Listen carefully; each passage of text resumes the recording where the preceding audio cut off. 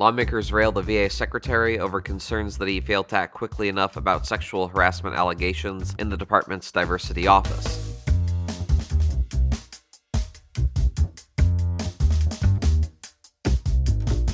Produced by Defense News and Military Times, this is the Early Bird Brief. Each morning we bring you the defense and national security news of the day.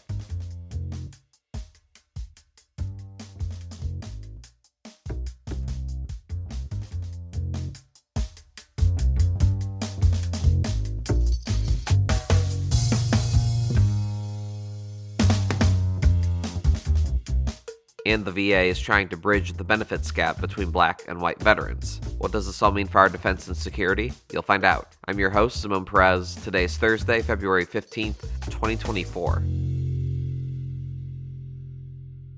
First up, House Republicans accused VA Secretary Dennis McDonough of ignoring claims of sexual harassment and employee intimidation. The issues allegedly occurred in the department's Office of Resolution Management, Diversity, and Inclusion. McDonough acknowledged serious leadership problems in the office in recent years, but he insisted the issue was not ignored or covered up. Democratic lawmakers said Republicans were exaggerating and politicizing a department problem for election year attention. Ranking Member Mark Takano said the employees are being held accountable and the Republican efforts are hurting chances at reforms. The accusations, Democrats argue, fail to show an agency-wide issue. Committee Chairman Mike Bost did not hold back in his criticisms of the office and vowed that he would continue to press for answers. The investigation stems from a pair of whistleblowers from the Diversity Office who accused supervisors of unwanted advances and sending sexually harassing messages to them over a period of several months. The committee was contacted by the whistleblowers last fall after inaction from VA officials. The office's Chief of Staff, Archie Davis, was reassigned last fall after the accusations became public.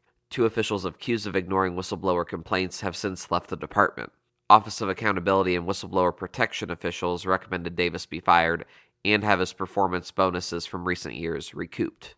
But Republican lawmakers took issue with the speed of the response and other parts of McDonough's reaction to the accusations. The committee sent the whistleblower complaints to senior VA leaders in late September, but McDonough did not respond directly to the committee until mid-November. Though some internal investigative work was started in October, Bost called the delay inexcusable. The committee voted nearly unanimously last month to subpoena thousands of documents related to the case and senior leadership responses to the accusations. But several Democrats said they now feel conflicted by those subpoenas due to what they call misinformation from Republican colleagues. Committee leaders had scheduled a meeting later yesterday to issue additional subpoenas, but that was canceled after McDonough's appearance before the committee. Officials have already provided more than 50,000 documents related to the case. Another important story, the Department of Veterans Affairs is working to bridge the benefits gap for black veterans. For more on this effort, Capitol Hill Bureau Chief Leo Shane III joins us. So Leo, first could you explain just how significant the benefits gap is between black and white veterans? Yeah, we saw some reports on this last summer. The Government Accountability Office came out and said there was, over a 10-year period, there were disparities in how disability benefits were being awarded to black veterans versus white veterans. And that raised a lot of concerns about whether or not there's systemic problems in how VA is reviewing these cases and how they're processing these disability claims, which aren't supposed to have any bearing on someone's race. So since last summer, VA has established an equity team and looked into larger issues surrounding this. What they found is that they don't see as many problems as reported by the Government Accountability Office, that they've corrected some of these over the years, but they are still seeing some gaps, especially after the first year. Black veterans who are applying for mental health related disability claims, post-traumatic stress disorder, things of that sort, they're seeing a few percentage points lower than white veterans. And they're not really sure what the cause of that is, but they believe one of the fixes is to get more veterans to file more quickly, get them to file in the first year.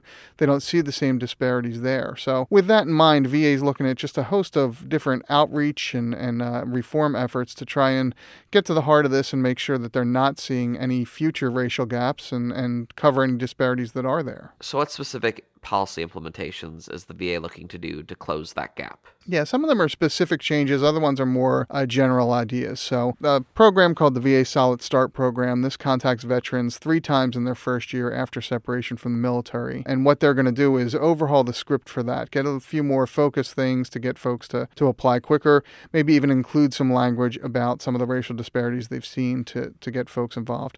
We're also working with veterans organizations to try and improve outreach to black veterans to to highlight this issue and to find out what the gaps are, what the problems they're seeing are. Then they're also going to do some more general research. VA's talking about going to some Defense Department installations and interviewing people, see what struggles they have, really just digging into some other programs, see if they can improve it.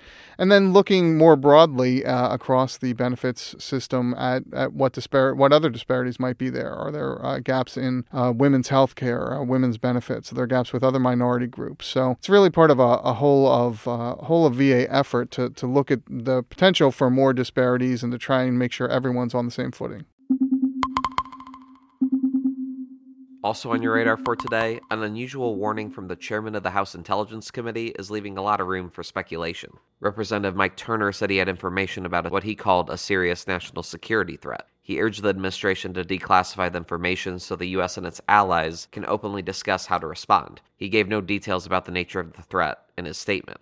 A senior congressional aide said he understood that the threat relates to a Russian anti-satellite weapon that may or may not have already been sent into space. Such a weapon could pose a major threat to U.S. satellites that transmit billions of bytes of data on an hourly basis. The aide spoke on the condition of anonymity and said it was not yet clear if the Russian weapon has nuclear capability, but said that is the primary concern. House Speaker Mike Johnson said there was no need for alarm and added that he was not at liberty to disclose the classified information. Earlier on Wednesday, Turner sent an email to members of Congress saying his committee had found, quote, a destabilizing foreign military capability that should be known to all congressional policymakers. He encouraged them to come to a secure area to review the intelligence. Turner again never provided details. National Security Advisor Jake Sullivan told reporters at the White House that he had already been due to brief Turner and other senior congressional leaders on Thursday. Sullivan did not disclose the topic or provide any other details related to Turner's statement. I reached out earlier this week to the Gang of Eight to offer myself up for a personal briefing to the Gang of Eight, and in fact, we scheduled a briefing for the 4 House members of the Gang of Eight tomorrow. That's been on the books. So I am a bit surprised that Congressman Turner came out publicly today in advance of a meeting on the books for me to go sit with him alongside our intelligence and defense professionals tomorrow. That's his choice to do that. All I can tell you is that I'm focused on going to see him, sit with him, as well as the other House members of the Gang of Eight tomorrow, and I'm not in a position to say anything further from this podium at this time. Sullivan acknowledged it was not standard practice to hold such a briefing. And now here's some other stories that we're hearing chirps about. South Korea's military said that North Korea fired multiple cruise missiles into the sea yesterday in its 5th test of such weapons since January. Indonesia's defense minister, who's an ex-general with links to past human rights atrocities, claimed victory in the country's presidential election yesterday based on unofficial results. Taiwan's Coast Guard said yesterday that 2 Chinese fishermen drowned while being chased by the Coast Guard off the coast of Taiwan's Kinmen archipelago.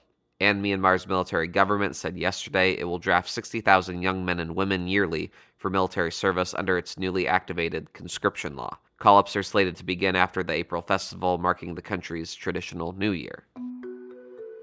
And on this day in history, in 1898, the USS Maine exploded in Cuba's Havana harbor, killing much of the crew aboard the ship. While the cause of the tragedy has never been definitively resolved, it was a precipitating cause of the Spanish-American War.